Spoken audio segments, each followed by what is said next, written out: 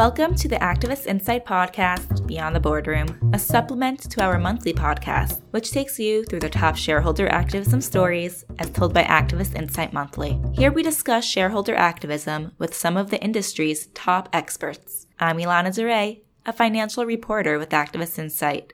Earlier this month, at a special event in Toronto, we released Activist Investing in Canada 2019, a special report in association with Kingsdale Advisors and Goodmans. The report looks at 2018's record-breaking level of activism, a spike in interest in the gold sector, and the dynamics behind recent settlements. Wes Hall and Amy Friedman of Kingsdale, and John Feldman at Goodmans, share their perspectives in the report, which is available to download on the resources section of our website. Today, we are chatting with Patricia Olasker, a partner at another Canadian law firm, Davies, Ward, Phillips & Weinberg. Patricia specializes in shareholder activism and M&A, including in the mining and cannabis sectors. Today, Patricia talks to us about activism in Canada during the first half of the year. Hi, Patricia. Welcome to the show. The cannabis market has boomed over the last year. What opportunities does this bring for activists? Well, I mean, the cannabis industry is pretty interesting. You know, although medical cannabis has been legal here for quite some time, it's only since October that recreational cannabis has been legal. So the industry is still pretty nascent, and it's got all of those characteristics of a new industry, you know, high percentage of retail investors, incredible stock price volatility, high valuation, and, you know, more than its share of instances of, you know, poor governance, bad disclosure, misconduct. So these are conditions that aren't actually ideal for traditional activism. What we've seen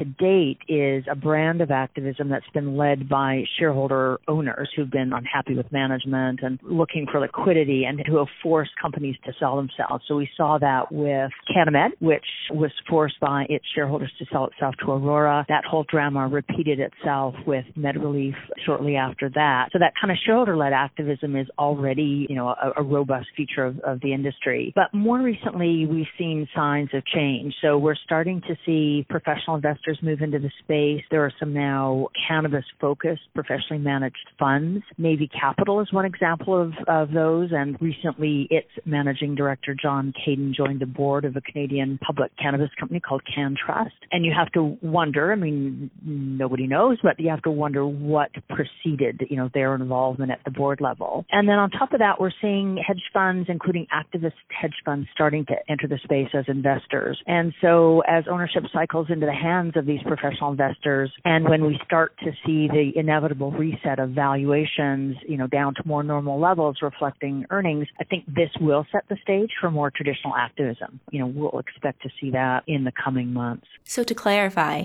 are we seeing any traditional activism in the cannabis sector yet? You know, I think we've seen the beginnings of it. So very recently, you know, Nelson Peltz of Trian turned up at Aurora as an investor and a strategic advisor. Again, none of the backstory was ever revealed, but he's a notorious activist investor, and I think it's significant that he's turned up at Aurora, which is the second largest of the Canadian public cannabis companies. And then even more interestingly, Mick McGuire of Mercado, which holds about 3% of a cannabis company called Acreage Holdings, has gone public opposing the acquisition of that company by another company in that space. So that might actually be the first instance of, you know, true traditional activism in the cannabis sector. So I think the trend is now evident, and I expect we'll see more of that. Now, short sellers have been active in the cannabis sector, given the high valuations. How can companies protect themselves against their accusations? So this sort of thing really has been rampant in the Canadian industry. And, you know, there have been a number of high-profile targets,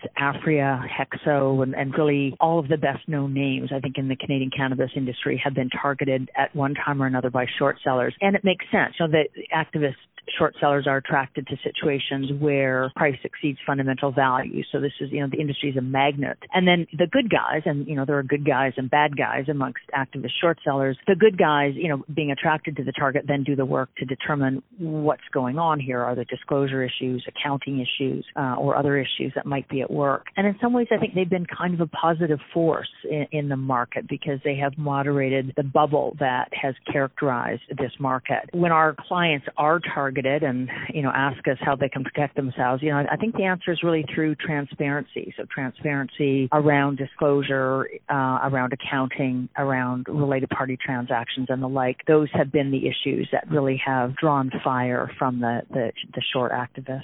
Moving away from the cannabis sector, I want to look at the mining space for a bit. Is the mining sector braced for another round of campaigns this year, or do you think there will be more settlements? I think they are braced for another round of activism. Ever since Paulson, launched his critique of the Canadian gold sector in 2017, I think the industry has been under intense pressure from activists who've been complaining about, poor total shareholder returns, value-destructive acquisitions, cronyism on boards. All of those traits continue to affect a segment of the industry, and there's a real spotlight now that's been shone on the sector. And so there's no reason to think that activism will abate in that space. Will there be more settlements? It was interesting on Detour. That was a situation where, for many observing it from the outside, it appeared at a situation where management settles, but they just didn't. They decided to march, all the way down with the ship, refusing to settle even when companies, I think, in other sectors might have. And I think it might be a characteristic of mining companies and the type of rugged individual who is in the management and on the boards of these companies, that they are more kind of resistant to the notion of settlement. So we may in fact not see a great number of settlements and in fact see contests go all the way down to the wire. Speaking of the Detour Gold situation, last year, Paulson and co. pushed Detour to sell despite there being no bidder in sight. Should other miners be worried that something similar can happen to them? Yeah, I actually think this year there's a huge wave of consolidation kind of rippling through the Canadian mining sector, the gold sector in particular. And for those companies that are underperforming, I think they're going to find that they're under pressure, to ride that consolidation wave and, make themselves targets. So I think we'll see more rather than less of that. The activist community also talked a lot about ESG last year. Have miners experienced a wave of ESG concerns from shareholders, especially environmental concerns? Yeah, so,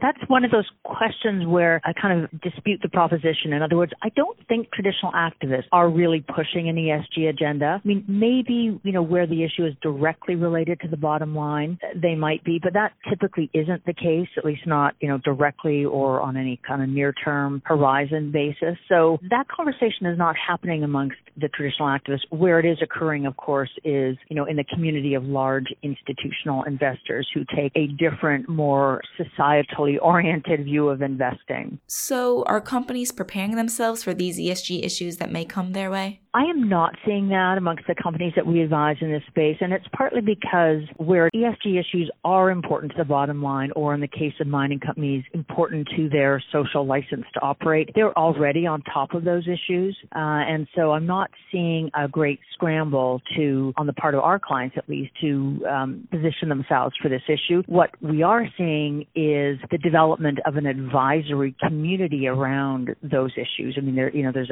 I think an increased emphasis on providing advisory services in that space. In what other sectors are you seeing activism in Canada? Well, I think, some of the most interesting things that we saw or are seeing in the current year really have nothing to do with either mining or cannabis. One of the situations that I was involved in recently involved Methanex Corporation. So this is a Canadian public company whose sole line of business is the production of methanol. And, what was very interesting about that situation is that the activist here was not an activist at all, but a traditional long-only investor, a UK pension fund that had never engaged in activism before and that was kind of driven to resort to a proxy contest by what they perceived to be management's high-handed disregard for their concerns. This is an example of a trend that I think we're seeing on both sides of the border and really around the world, the emergence of the traditional long-only shareholder as the new activist.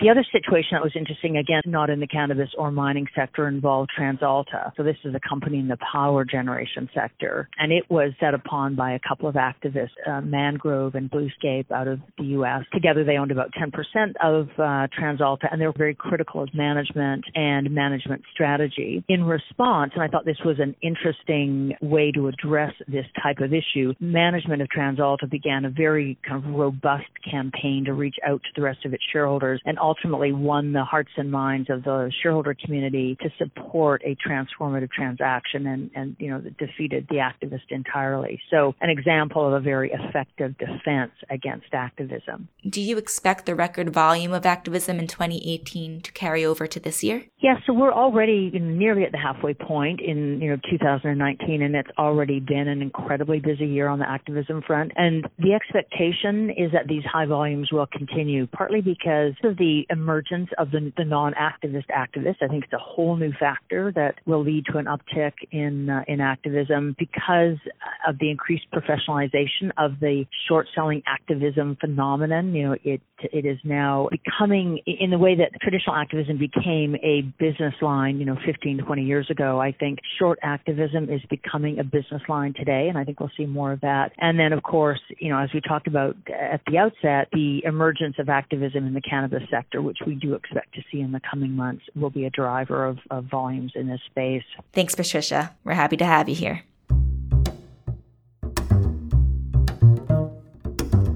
That was Patricia Olasker, a partner at Davies. That's it for this episode of the Activist Insight podcast, Beyond the Boardroom. If you would like to join us on a future episode, or if you have any comments or questions, please email press@activistinsight.com. Please do rate and review the podcast on whichever platform you are using to help others access our reporting. I'm Ilana Duray. Thanks for listening.